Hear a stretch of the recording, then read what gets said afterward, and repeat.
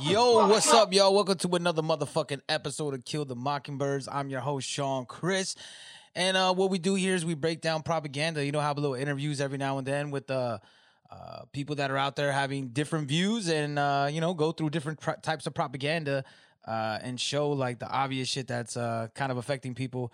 So what's up with y'all? You know, I've been away for a little bit, kind of been busy with work and stuff like that, but I kind of arranged a few things that have been going on in the last few, like pretty much the last month, the last end of the month.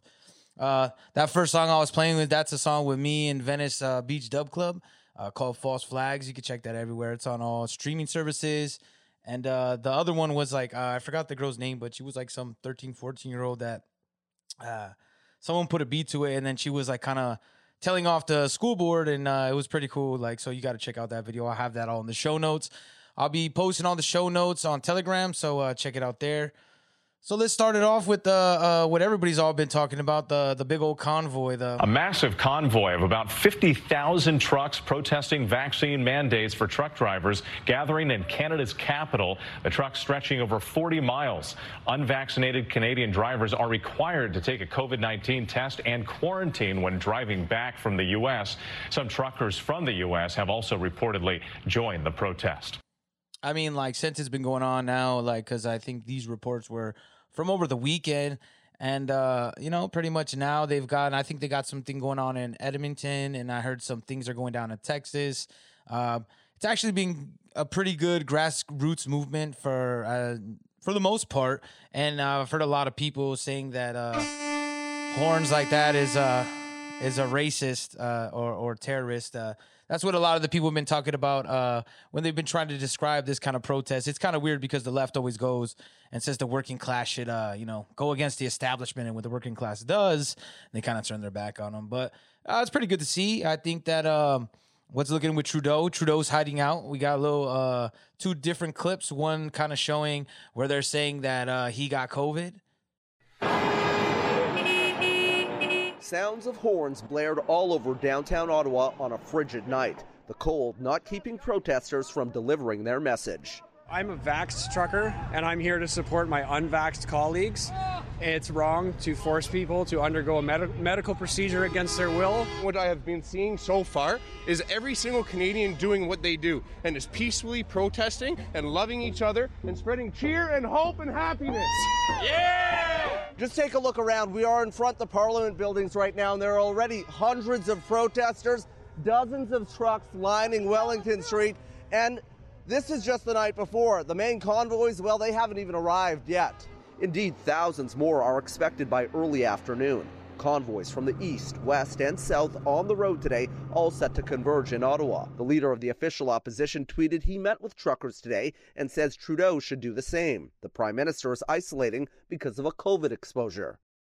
See, that's kind of funny. Like right there, they were talking about him having a COVID exposure. But there was a conflicting report that also was talking about how he was just like fleeing, like almost as if he was under attack. Here's the other clip. The crowds of protesters continue to swell on Parliament Hill. Thousands of people demanding an end to vaccine mandates for truckers. I feel really proud to be Canadian right now. Have these mandates removed? But some far-right extremists have attached themselves to the cause, including a person listed as an organizer with known white supremacist views. Prime Minister Justin Trudeau and his family were whisked away to an undisclosed location for safety reasons. Meanwhile, also on the Hill, Independent Ontario MPP Randy Hillier joined the protest, spotted removing a police barricade. Authorities say the event has been peaceful, but did tow some vehicles parked on the military cenotaph. The nearby Rideau Centre shopping mall closed early, citing an abundance of caution. And a local Muslim group cancelled an in-person event commemorating the 5th anniversary of the Quebec City mosque shooting, citing safety concerns. So as you can see, like, that's what kind of ties it in for me, it being like, a globalist movement. If you listen to what's going on in Germany, now Canada, America, they're calling it a lot like, the conservative or right wing. I'm not conservative or right wing, but it seems to be that be the new bad guy, right? Like, usually that's what you consider or people consider authoritarianism is on the right, which it could go both ways, which it has through history. But I think that like the whole point of it is like, you see in those two clips, the one they say he's isolating because of COVID, and the other clip, they're saying that he kind of just, took off because he felt the pressure of the people.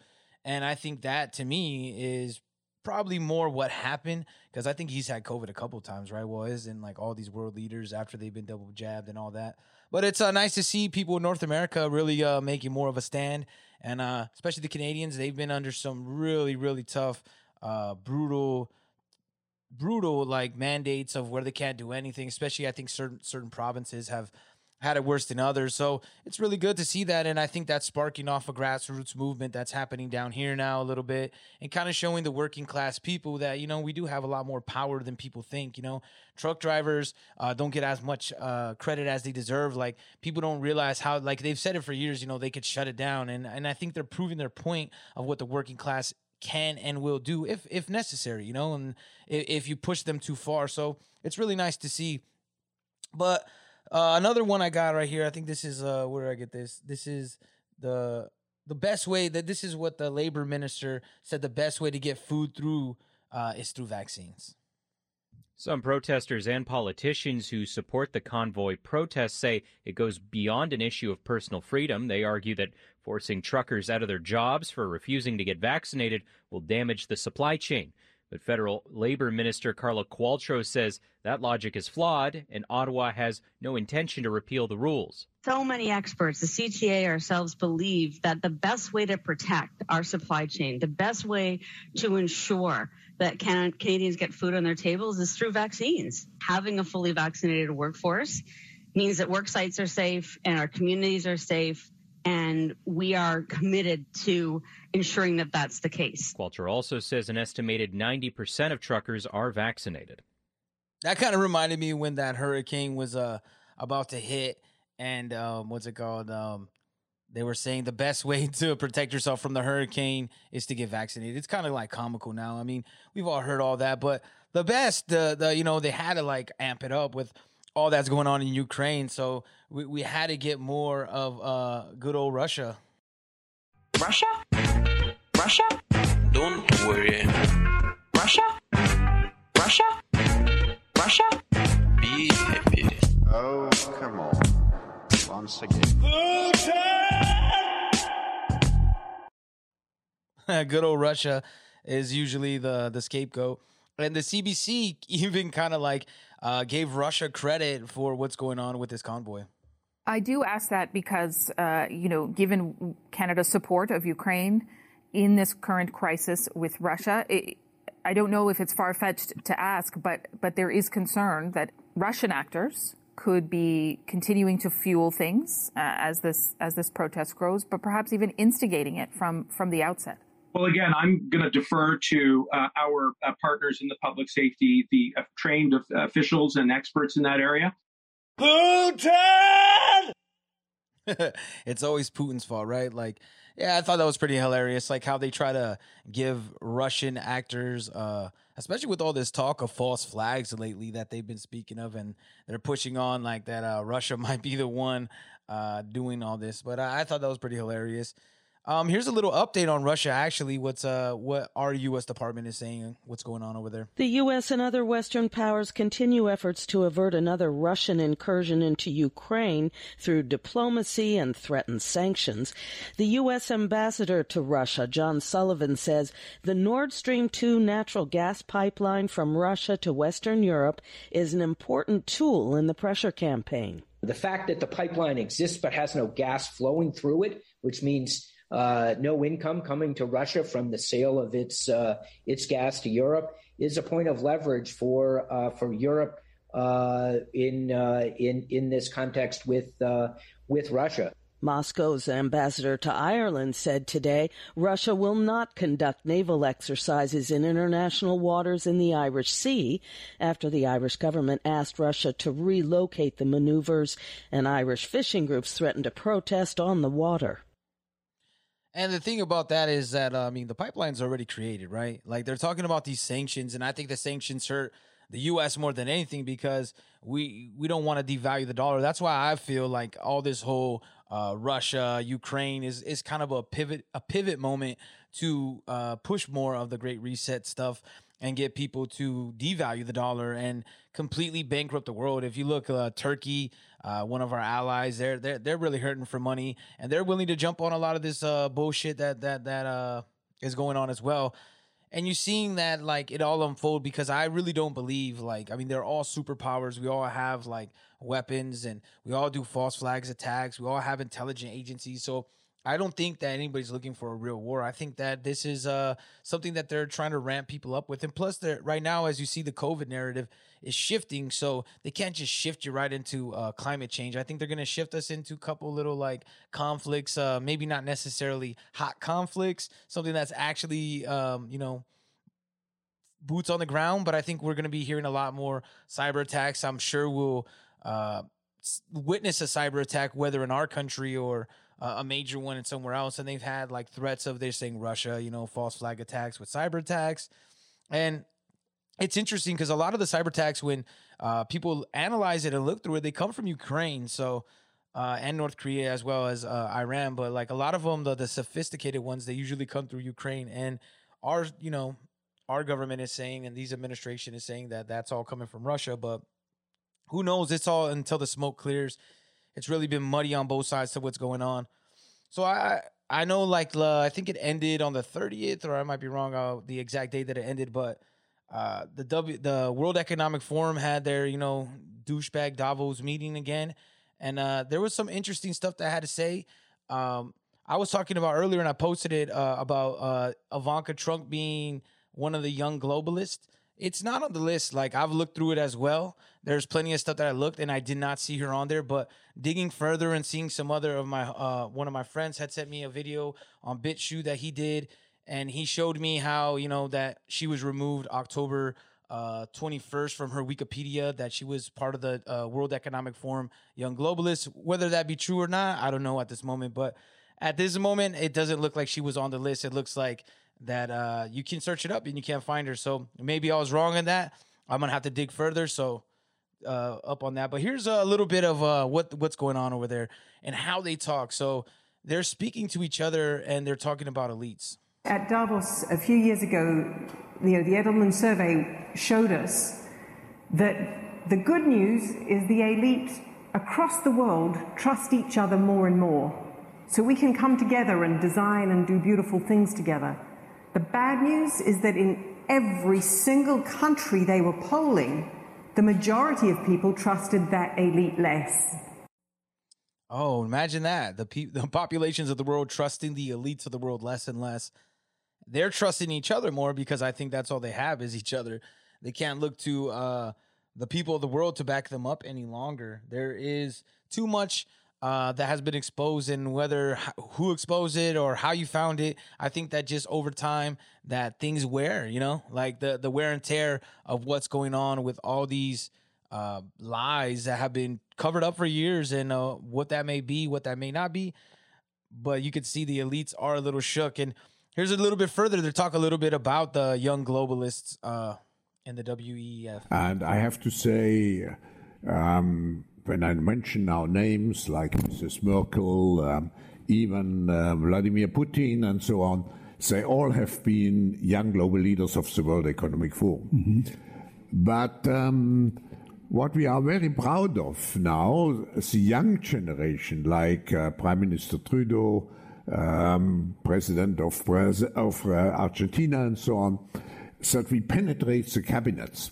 So yesterday I was at a reception for Prime Minister Trudeau, and I know that half of this cabinet, or even more half of this cabinet, are actually young global leaders of the World Economic Forum.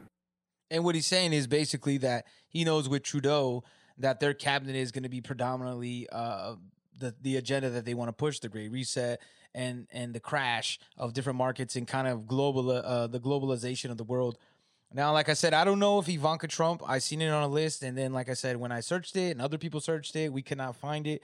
But I do know Tulsi Gabbard, I think Wyclef Jean, Zuckerberg, you name it. And here's another one, Pete Buttigieg. And he's kind of talking, this to me is kind of that big brother, that next step. And he's talking about no more crashes on the road. It's almost like how they were going after with COVID, like we can't be sick anymore. And now he's saying that he's going to do these initiatives, which is going to be taxed, that the working class is going to pay for, that is going to lead to 0 deaths on the road. And I think that that's obviously nobody wants to see someone die in a car crash, but I think that's just another form of restricting our freedoms.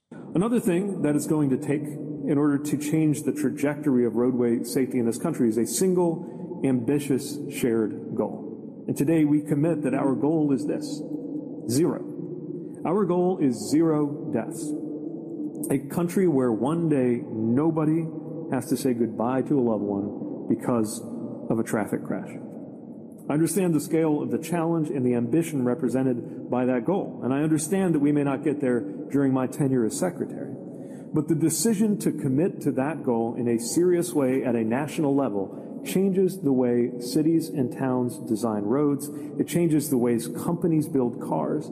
It changes the way people drive them. Shut up already. It's science. So, yeah, I think that would be interesting. It's more Big Brother tactics to me. And they got a couple of little programs that they're running down in Chicago right now. The first phase of a plan to make Chicago area expressways safer is now complete. The Illinois State Police installing license plate reader cameras on expressways in an effort to help state police solve shootings and carjackings. In phase 1, 99 cameras were put up along the Dan Ryan Expressway. Another 200 cameras will be installed on city expressways over the next year. State police say the cameras will not be used to catch speeders. The project is financed through a $12.5 million grant following passage of the Tamar-Clayton Expressway Camera Act. So, yeah, I think that's part of getting, like, we built the police state, with the Patriot Act. We have all that.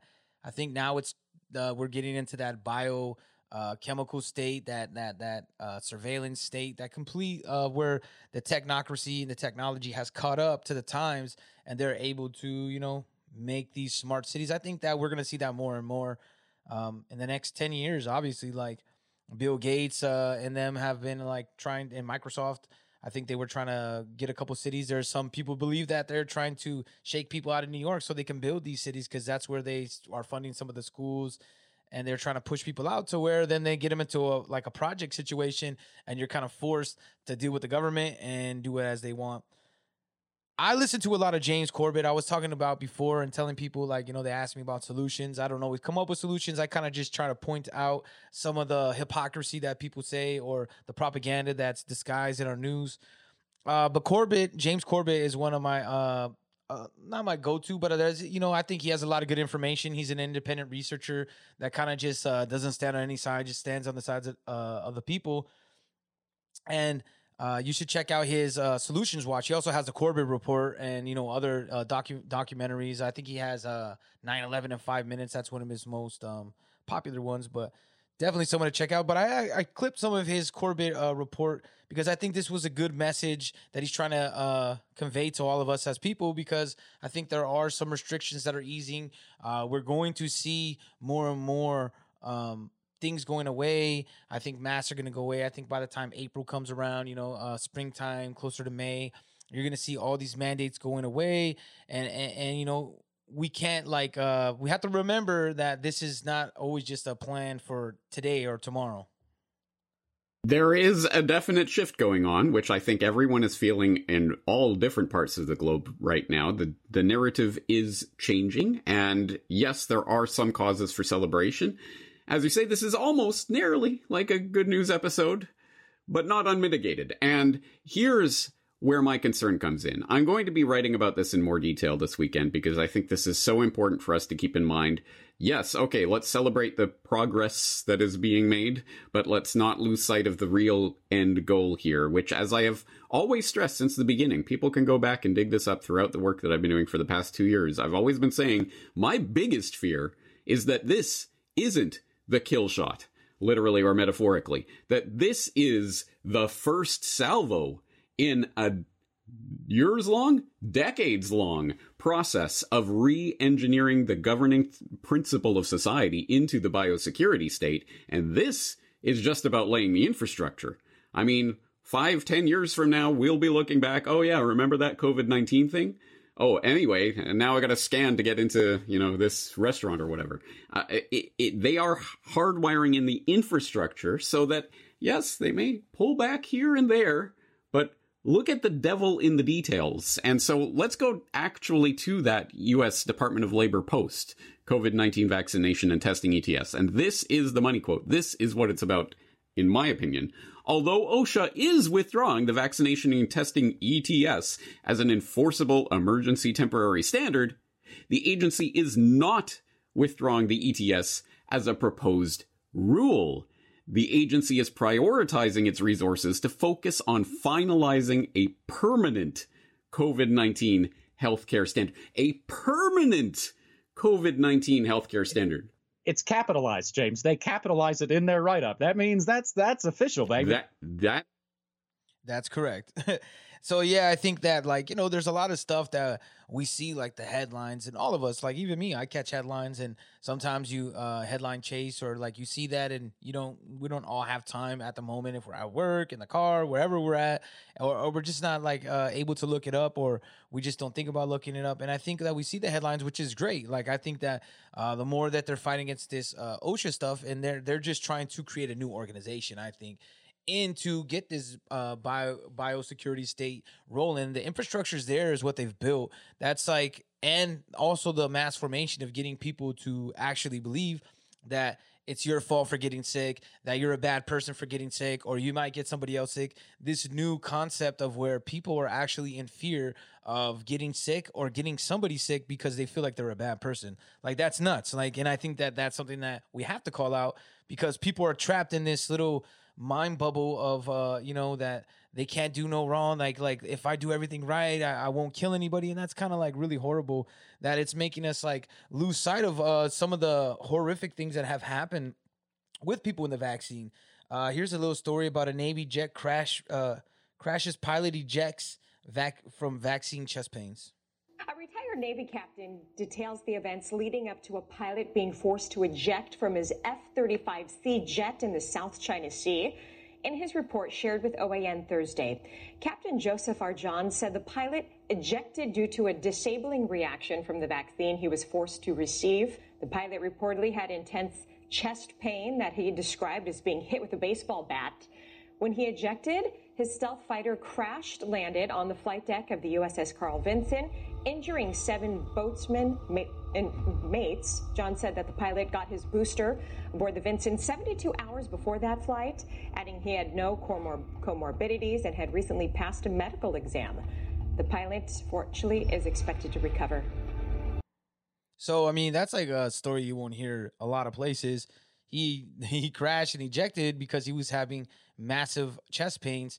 Some people were actually injured because, he's trying to land back on the aircraft carrier. And that's that's to me kind of obvious. He just got the booster. There's the speculation of what happened with Bob Saget in the booster, having it a few days before he just passed. And same thing with Betty White, that she had a stroke a week before she died. And then I think a day or two before she had a stroke, she had the booster. Can we confirm? No, obviously we don't know these people, so we can't confirm. But when you keep hearing stories like that, it's kind of it's not hard to speculate and kind of get on that path really quick. I thought with all the whole Whoopi, everybody's mad at Whoopi Goldberg, her Holocaust comments and all that. I think that people miss, there's been a lot of gaffes, right? Whether it's Psaki or Biden or you name them, right? There's all these Freudian slips. And I think let's see if you could catch this gaffe right here from Whoopi Goldberg. It was I think from last week. So just pay attention to what she's saying. Not really funny to people who've lost their kids to this vaccine, or people who've lost family members or dear friends. So I don't know if you caught that, but she said vaccine and she meant to say virus. Listen again. She meant to say lost kids and friends from the virus, but she said the vaccine. Not really funny to people who've lost their kids to this vaccine, or people who've lost family members or dear friends. It's just not looking good for them. It's just these Freudian slips that are coming out of people's mouth. You heard Psaki say it. You've heard countless people say it. I'm sure someone has a supercut of all these gaffes, because that would be honestly, that would be pretty funny because I've seen a lot of hilarious ones. Here's a weird custody battle where a dad is fighting for his son because he gave him ivermectin. A custody battle is taking place in New Hampshire that's getting a lot of attention. In what may be a first-of-its-kind case, a father could lose his son for giving him ivermectin, a prescription drug used by some to treat COVID-19. NTD's Miguel Moreno reports. Former New Hampshire lawmaker J.R. Hole says that he gave his family ivermectin because they had COVID-19. That was in November. According to Hole, they quickly recovered from the disease with no lasting side effects. But he says that in December, child protection workers and police officers were at his door ready to take his 2 kids who weren't home at the time. So they were concerned that I used a particular medication that's available online internationally, which is ivermectin. And I used it for myself. Our whole family used it to treat COVID. And they didn't like that. It's a very politicized drug or politicized medication. And they thought it was the root cause for all of the concerns relative to my son's visit to the emergency room. He says he had taken his son to the emergency room because the boy took too many Tylenol pills. According to Hole, that was 7 to 10 days after his son took his final dose of ivermectin. So in his view, the boy's symptoms were unrelated to the anti-parasitic drug. The state initially sought Hole's son and daughter, but Hole says that now only custody of his son is at risk. And how did the state find out that you gave your son ivermectin?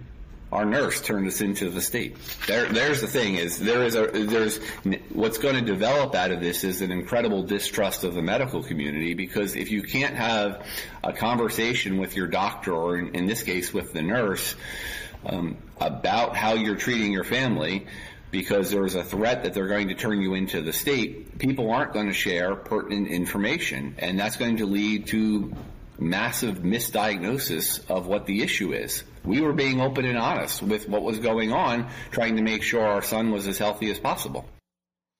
Yeah, I think we're going to see a lot more of, we have actually seen a lot more of these kind of cases, like even with, I think with the hormones and stuff, they have like where, kids are, parents are fighting over if they can give their kids certain hormones and hormone blockers and what they can and can't do. I thought this was interesting because it's like, if I gave my kid Tylenol and he got sick, like, would I be in trouble? Like, because he took too much? Like, the RN just, like, ratted him out. And it's just something that's kind of like, it's just becoming a very, we're coming to snitch society. Like, I don't know if you ever seen that George Carlin, where he says, rats, squealers, like this is what the country's becoming. Like a lot of people are ratting and squealing on each other.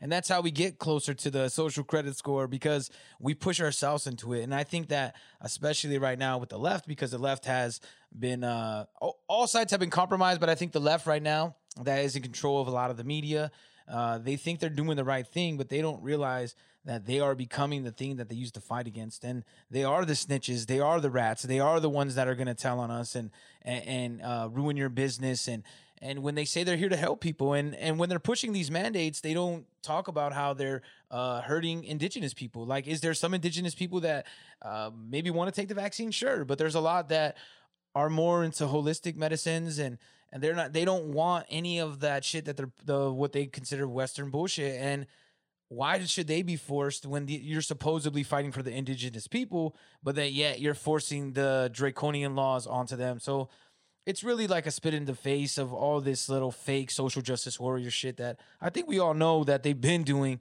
right? Like they've all been shoving it down our throat, and it's been getting exposed more and more. We're seeing them eat themselves, and even on the right, like we're seeing both sides kind of implode. And I think what happens is, when we go to one extreme or the other, we're going to get the next extreme. So right now we're getting all the wokeness, and from that we're going to go back to the 40s, 50s, where the Bible thumpers. And I think that people are going to be too conservative, and we're still going to be fighting censorship. See, we need that balance, and until we can regain that balance, we're going to keep slipping. But I think there's more and more people that are kind of getting more into the middle and realizing that, freedom and liberty is more than just us expressing what we have to say, but respecting what others have, other people's liberty, not living in fear and not letting their fear or your fear stand in the way of their liberty and freedom. And more and more people every day are reaching out and they're seeing it. It's just tough. I think that like we get trapped in this world. We're all online or even at our work or whatever we're doing. We get trapped in it and we forget the real realm of the world where, you know, we connect with people, and that's what we're here for. So I wanted to give a little update. We haven't said nothing about Assange in a while. You know, Julian Assange, he's still locked up. It's looking like he may never not only get extradited, but that he may never be released. A high court in Britain has ruled that the founder of the WikiLeaks organization, Julian Assange, can petition the UK Supreme Court to block his extradition to the US. Here's Villa Marks in London. The Lord Chief Justice of England and Wales acknowledged Assange's lawyers had raised a valid legal point about the way British judges had received earlier US assurances about his future treatment in an American jail. The ruling will allow Assange to delay his extradition while he seeks a hearing from the UK's top court, though such a hearing is not guaranteed. Yeah, so they're not going to guarantee. So I don't know. It's just kind of weird that he's still just like kind of hanging out in prison, and they haven't extradited him. So we don't hear much about Assange. Like that story's kind of faded out. I think it's good to keep an eye on him because I think that's that last thread of, you know, freedom of press. And he's not even an American citizen, so I don't know how we could extradite him anyways, and how he can be, you know, espionage. But because he showed war crimes, you know, he did real journalism. He's paying the price for that because real journalists, you know, they pay the price for it. Like I'm not a journalist. I would guess like a talking head or just somebody that just talks shit. But a journalist like that uncovering like real stories, they should be protected. They should be, you know, held with high regard because exposing not just fraud, but criminal activity and useless wars and all these like things that we don't co-sign as people. We don't want to go over there bullying other countries or just bombing them for no reason. That's why I think it's important to have journalists like this. But the more they press journalists like this and having all these fake news outlets that don't have any genuine stories are really getting us tangled up in this web of lies, and we're losing the credibility and people not wanting to go out there because, you know, it's a risk. It's a big risk. I'm going to go back to Russia and Ukraine because Blinken, you know, good old Blinken, he had some stuff to say, and like they keep talking about these false flag attacks and how false flag attacks are going to be utilized by the Russians against the Russians. And they keep saying it's the Russian playbook, and to me, it's the American playbook. I mean, not just America, but any imperialistic country. I think all the powerhouses have used false flags to get things across and get their message out there. But here's Blinken kind of talking about the Ukraine. It's important that people look at the whole range of things that Russia could and may be preparing to do in Ukraine. I got to go. Last week, the U.S. intelligence community released information that he was trying to create a sort of a false flag operation. This is from British intelligence. Again, this seems to be an unusual move to make so much of this stuff public. Who are you trying to send the message to? And I'm not going to be subtle here. Is this sending a message to our other European allies that this is real and this is serious? Chuck, it's mostly making clear, first of all, to the Russians that we know all of the tactics and techniques that they can bring to bear. They're massing a huge number of forces on Ukraine's borders. People are rightly very focused on that. But there are a whole series of other actions that they've taken in the past and are preparing to take potentially in Ukraine. And it's important they be put on notice. It's also important that people around the world, whether it's in Europe, the United States, or beyond, understand the kinds of things that could be in the offing. False flag operation to try and create a false pretext for going in. It's important that people know that that's something that's in the playbook too. And a couple of things I heard going around talking about with a couple of people. They were saying like, well, who is this message for? You know, sometimes we get propaganda on our televisions that's not necessarily directed towards us. It's directed towards other countries. And what someone brought to my attention is like they think that they're playing a lot of this propaganda on Germany because Germany gets a lot of their gas from Russia. And right now they just, what's that Nordak 2 or something like that new pipeline that they've just completed. And they were talking about it with, I think, Victoria Nuland. And she was saying, oh, no, you know, like there's no way that we're going to, you know, let them start that up. But it's completed. Like the reporter was telling her, it's completed already. So what's the difference? They can just shoot anything through there whenever they want. So I think this is trying to keep the Germans kind of at bay and be like, you know, trying to fight back some sanctions. But I don't really think any of these sanctions, I think it's all like optics because there's nothing that could actually, Nord Stream, thank you.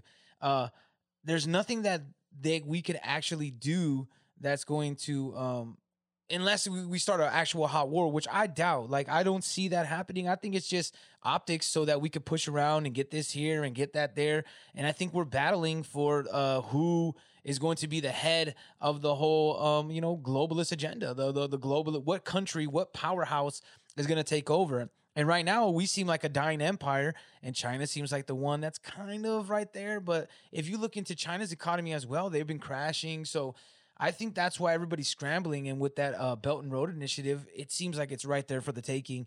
And that's what I think is going up. And to really play hard on all these cyber attacks. They've showed us, 9/11 with terrorists, and now this biochemical terrorism, like that hasn't really happened yet, but they've showed how people could be afraid of a virus. So now I think they're really trying to scramble and push heavy on that cyber attack, that threat that Klaus Schwab gave us, right? He said a cyber pandemic will be 20 times worse or whatever. I'm not quoting word for word, but something that would be way worse than COVID-19. And here's a little bit of them talking about Ukrainian hybrid war on NPR, and they talk about cyber attacks. And how well are Ukrainians prepared for cyber attacks? Ukraine has learned a lot from their experience, and they have gotten help from the U.S. The U.S. installed hardware and software in critical infrastructure. In recent weeks, the U.S. has ramped up those efforts to help Ukraine secure strategic systems. We're talking U.S. defense officials, FBI, other contractors working daily with the Ukrainians on this.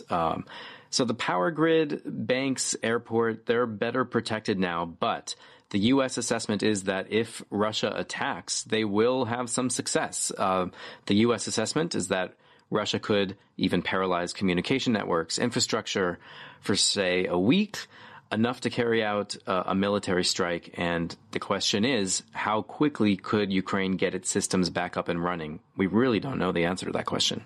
I think it's safe to say that the Russians can be masters at disinformation. What are Ukrainians trying to do about that? Yeah, fake news. Well, there is a classic example of this from 2014. Fighting began in eastern Ukraine then, and Russian state-owned television broadcast a fake news story, a woman claiming that Ukrainian soldiers had crucified her 3-year-old boy. It was completely debunked. It's false. But at the time, many Ukrainians in the East were duped. They were terrified of their own army. Today, Ukrainian researchers in disinformation tell me that a lot of Ukrainians today are much more immune to this kind of Russian disinformation. Ukraine has banned pro-Russian TV channels. They've blocked Russian social media sites. Russia could still pump out false messages, scaring and confusing civilians at a time of war. They could do that on Telegram, which is a popular messaging app here. But in general, Ukrainians feel that they're more alert. See, like right there, like I find it funny that they're talking about how, they said that there was false stories of Ukrainian soldiers crucifying some kid. And that's how a lot of this stuff starts, especially with the CIA and all that. They love to throw out a crazy story, something wild, like that's going to rile the people up. That's something that's going to hit them emotionally. And the same thing they did at the Gulf War. Remember they had that princess diplomat, the daughter of some diplomat or something. And she went in front of Congress, lied, and said that Iraqi soldiers were going into like hospitals and ripping babies out of incubators and just killing babies. So that is the pretext of why we went to Desert Storm. Like that was a straight lie. So it's just ironic for us to call somebody out on doing that when we do the same exact thing. And that's why we know the Russian playbook, because it's our playbook. We've done it. We've been the master of false flags. And like I said, I'm sure there's other false flags that we don't know about, especially in other countries, because China's really big on that. I mean, they don't even do false flags. They just lie completely flat out. They just tell you, like, your eyes are lying. Just listen to what I have to say. And also about that, when they're talking about going to Ukraine and how we need to help them and how we got to help these other countries, when we're always talking about, hey, yeah, we're just here trying to help people. What I don't understand is Turkey, they were bullying Argentina for a while, right?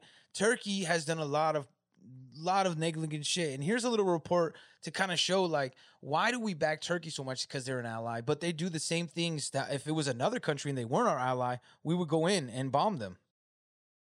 Turkey's President Recep Tayyip Erdogan says legal action will be taken against Turkish media that disseminate content that damages the country's core values.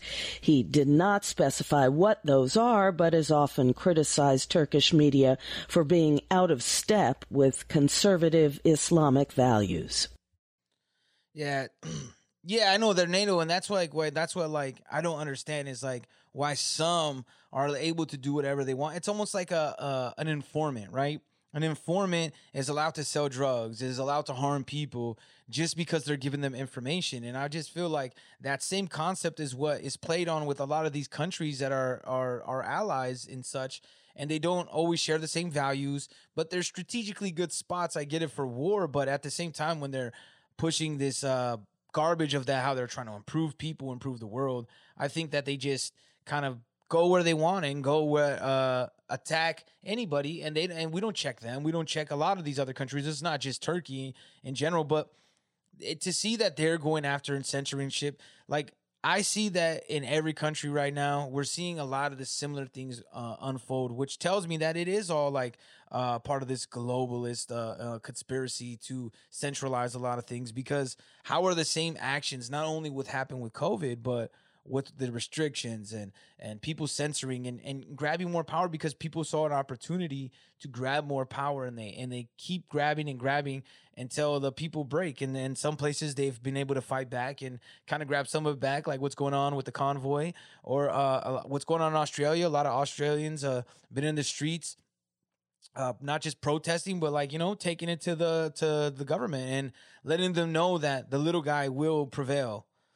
And now, I wanted to say, like, it looks like we have a comeback, like everything, it seems like all the stories kind of like entangle back. It's kind of interesting. For a while, we heard nothing about these guys, Trump extinguished them, or so we thought. And then out of nowhere, here they are.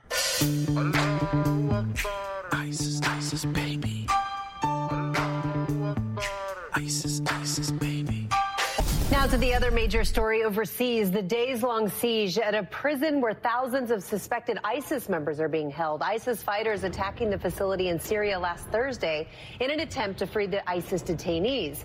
A coalition said the attack has been contained after the U.S. called in airstrikes to help an American-backed militia regain control. But some militants are still holed up in the section of the prison, and they're reportedly using hundreds of detained children as human shields. It is not clear how many prisoners were able to escape. It's just interesting how out of nowhere, like literally all this, like right when they changed back, that's how you can see like it's all set up. In my opinion, it's all like just some theater, because all of a sudden ISIS is back, and what's it, ISIS-K, and the whole Afghanistan movement. Like I heard a story about a woman that I think she was she's New Zealand. She's from New Zealand. She's a New Zealander. I think that's how you say it.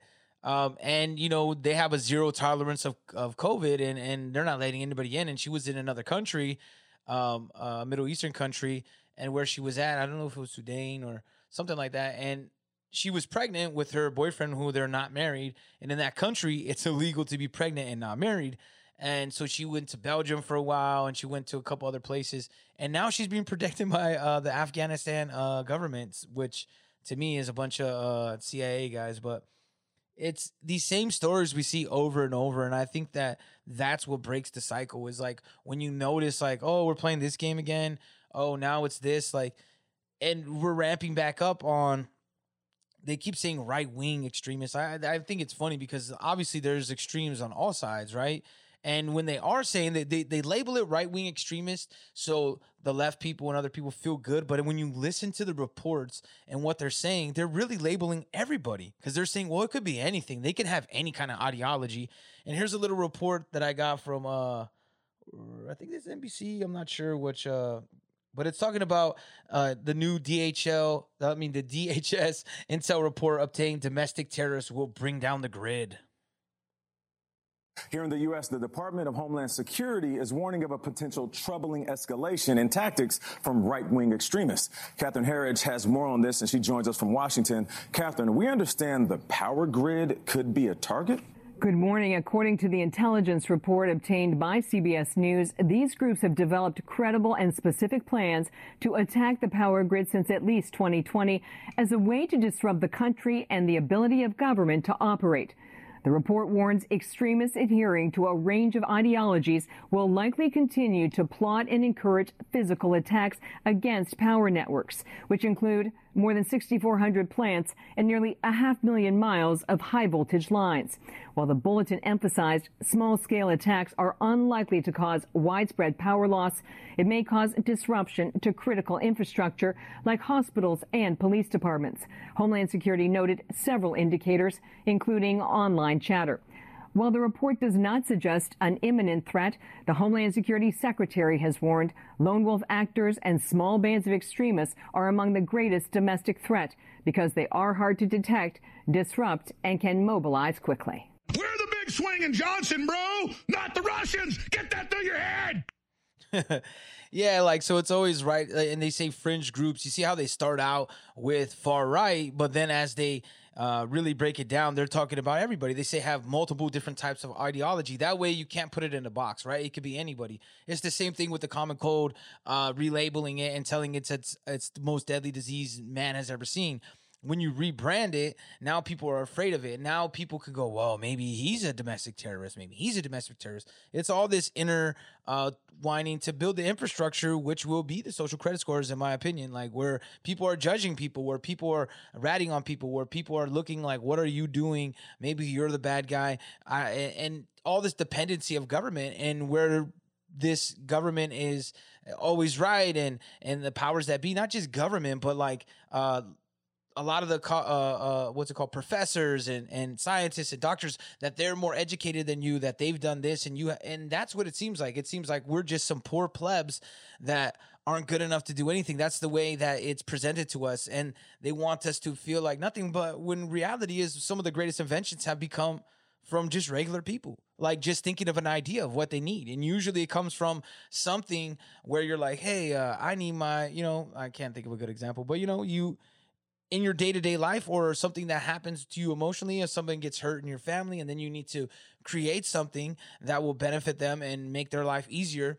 That's how a lot of stuff is created. And I think that we're going into this this new mindset of where we have to like believe this one thing, whatever side it is, whether it's left, right, conspiracy, non-conspiracy, whatever it be. We should just be able to critically think, read for ourselves, make our own thoughts up, because we all know what's right and wrong in our gut. We know that when we see something that you can feel it, right? So I think that we need to wean off this government. But I'm gonna finish off on a little not a deep dive, but a little dive, because I know a lot of people talk about Rogan. I listen to Rogan a little bit. I listen to a little bit of everybody, but I think it's interesting how everybody's going after Rogan right now. And I got these clips from NPR. And I think, to me, this is what I think is really going on. It's not just about Rogan. Whether Rogan's controlled opposition or not, that really doesn't matter to me in this moment, because what I'm trying to highlight is who they're really going after. Over 1,000 doctors, scientists, and health professionals are calling out Spotify over false claims about COVID aired by its most popular podcaster, Joe Rogan. As NPR tech correspondent Shannon Bond reports, while platforms such as Facebook and Twitter face intense scrutiny for their role in spreading harmful health hoaxes, podcasts can be even more influential sources of information. It wasn't the first time Joe Rogan or his guests have floated dubious or outright false information about the pandemic. But for Dr. Katrine Wallace, Rogan's last podcast episode of 2021 was the last straw. This particular episode of the Joe Rogan podcast was sent to me hundreds of times the day that it went live by my followers, because their friends and family were sending it to them as evidence that the vaccines are dangerous and that they shouldn't get it. Wallace is an epidemiologist at the University of Illinois, Chicago, and part of a community of experts who debunk medical misinformation on social media. In the episode in question, Rogan interviewed Dr. Robert Malone, a scientist who worked on early research into the technology behind the top COVID vaccines in the U.S., but who's now a vaccine skeptic. Malone made a lot of baseless and disproven claims, like saying that getting vaccinated puts people who have already had COVID at higher risk. It all alarmed Wallace. First, I want to note that the person they were talking to, the doctor, she's Dr. Kat. You can find her on TikTok and Instagram. And she's like part of Team Halo, which is also part of the World Economic Forum. Her and Dr. Knox and all these, and they regurgitate the same talking points as the establishment. And that's kind of funny how they kind of like danced around that. Like, she made her name on TikTok, and now they're trying to like she's this huge person because she's an epidemiologist. And when you hear what she has to say, she says the same thing as she's not about science because she's not about a debate. She actually believes there is no real debate. I mean, I don't know about Robert Malone. Like, a lot of people were saying, like, that maybe he's what's it called, a CIA asset, some kind of spook. Possibly, maybe he is, maybe he isn't. But I think that, to me, I like Peter McCullough a lot. I mean, I like Robert Malone, but I like McCullough. I think he comes off with some good stuff, but who knows who to trust. And I think it's all information that we need to listen to, and we should be able to listen to it. To say that we're too stupid to listen to a doctor and he says this, and I can listen to another doctor that disagrees and then come up with my conclusion of what I'm going to do. It's almost like now are they going to push us to be like, hey, we can no longer ask for what's it called? Get another a second evaluation from another doctor? Are we supposed to just take the advice of that doctor right there and say, hey, well, he said that this is what I have, so it must be, even though the medicine he's giving me is not working? No, you get a second opinion, sometimes a third opinion, fourth opinion, because not everybody is not that smart. Some are intelligent, some just know how to memorize certain things and win degrees.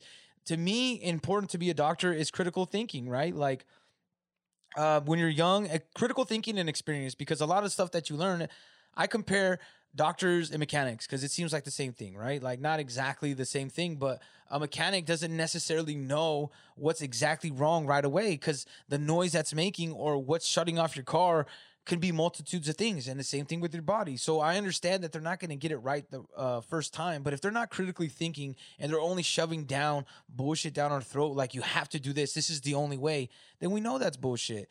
But I'm going to continue because this is a 3-parter, right? So I just wanted to say the base right there. This is Dr. Kat. Like, they're talking to her. They're not calling her Dr. Kat, but that's what you can find her on TikTok. And she is one of these medical influencers from the left that is pushing a lot of the establishment bullshit. And as they go on more Rogan, I'll show you where I'm going with this, who I think they're really attacking. It provides a sense of false balance, like there's two sides to the scientific evidence, when really there's not. The overwhelming evidence is that the vaccines are safe and that they're effective. She's particularly worried because Rogan has such a big audience. A stand-up comedian and TV personality, Rogan has an exclusive licensing deal with Spotify, reportedly worth $100 million. So Wallace joined a group of fellow health professionals in an open letter slamming the company for allowing its biggest star to broadcast misinformation. We are in a global health emergency, and streaming platforms like Spotify that provide content to the public have a responsibility not to add to the problem that we have right now. They're not asking Spotify to kick off Rogan, but they want the company to be more transparent about its rules and to make it easier to flag these kinds of baseless claims about COVID. Spotify declined to comment for this story, but has previously said it bans content about COVID that it deems dangerous or false. It's taken down 20,000 podcast episodes for breaking that policy, but Rogan's Malone interview is still available. Spotify CEO Daniel Ek told Dan Primack of Axios last year that the company does not take responsibility for what Rogan or his guests say. Joe Rogan is just a 1 out of 8 million creators that we have on the platform.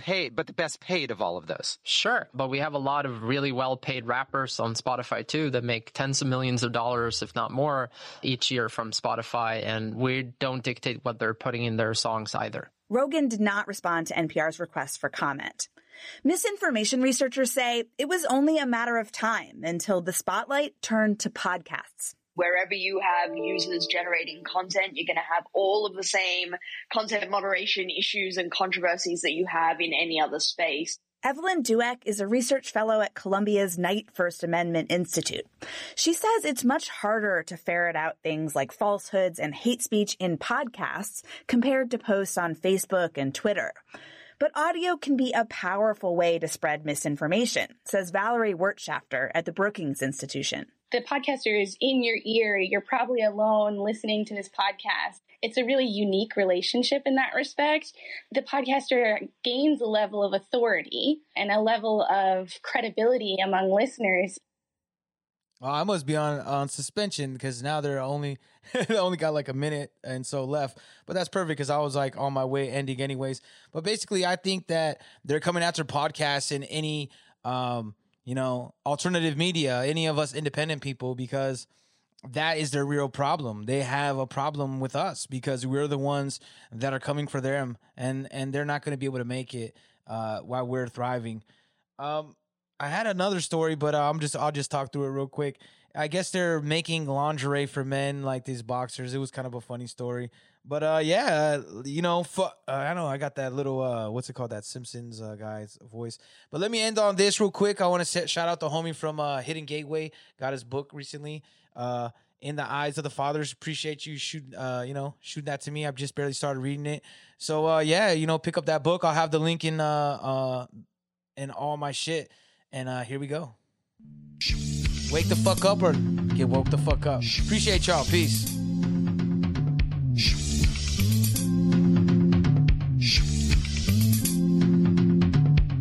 He come all COVID. He come in waves and surges. He got Wuhan bat meat. He won spiky baller. He got us down on our knees. Got to be a virus. He just spread as he please.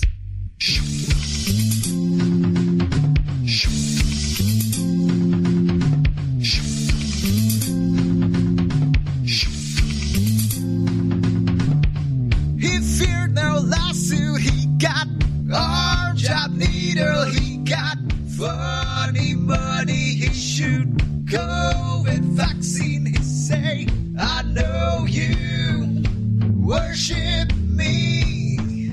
One thing I can tell you is this will not be free. Blasphemation right now over me.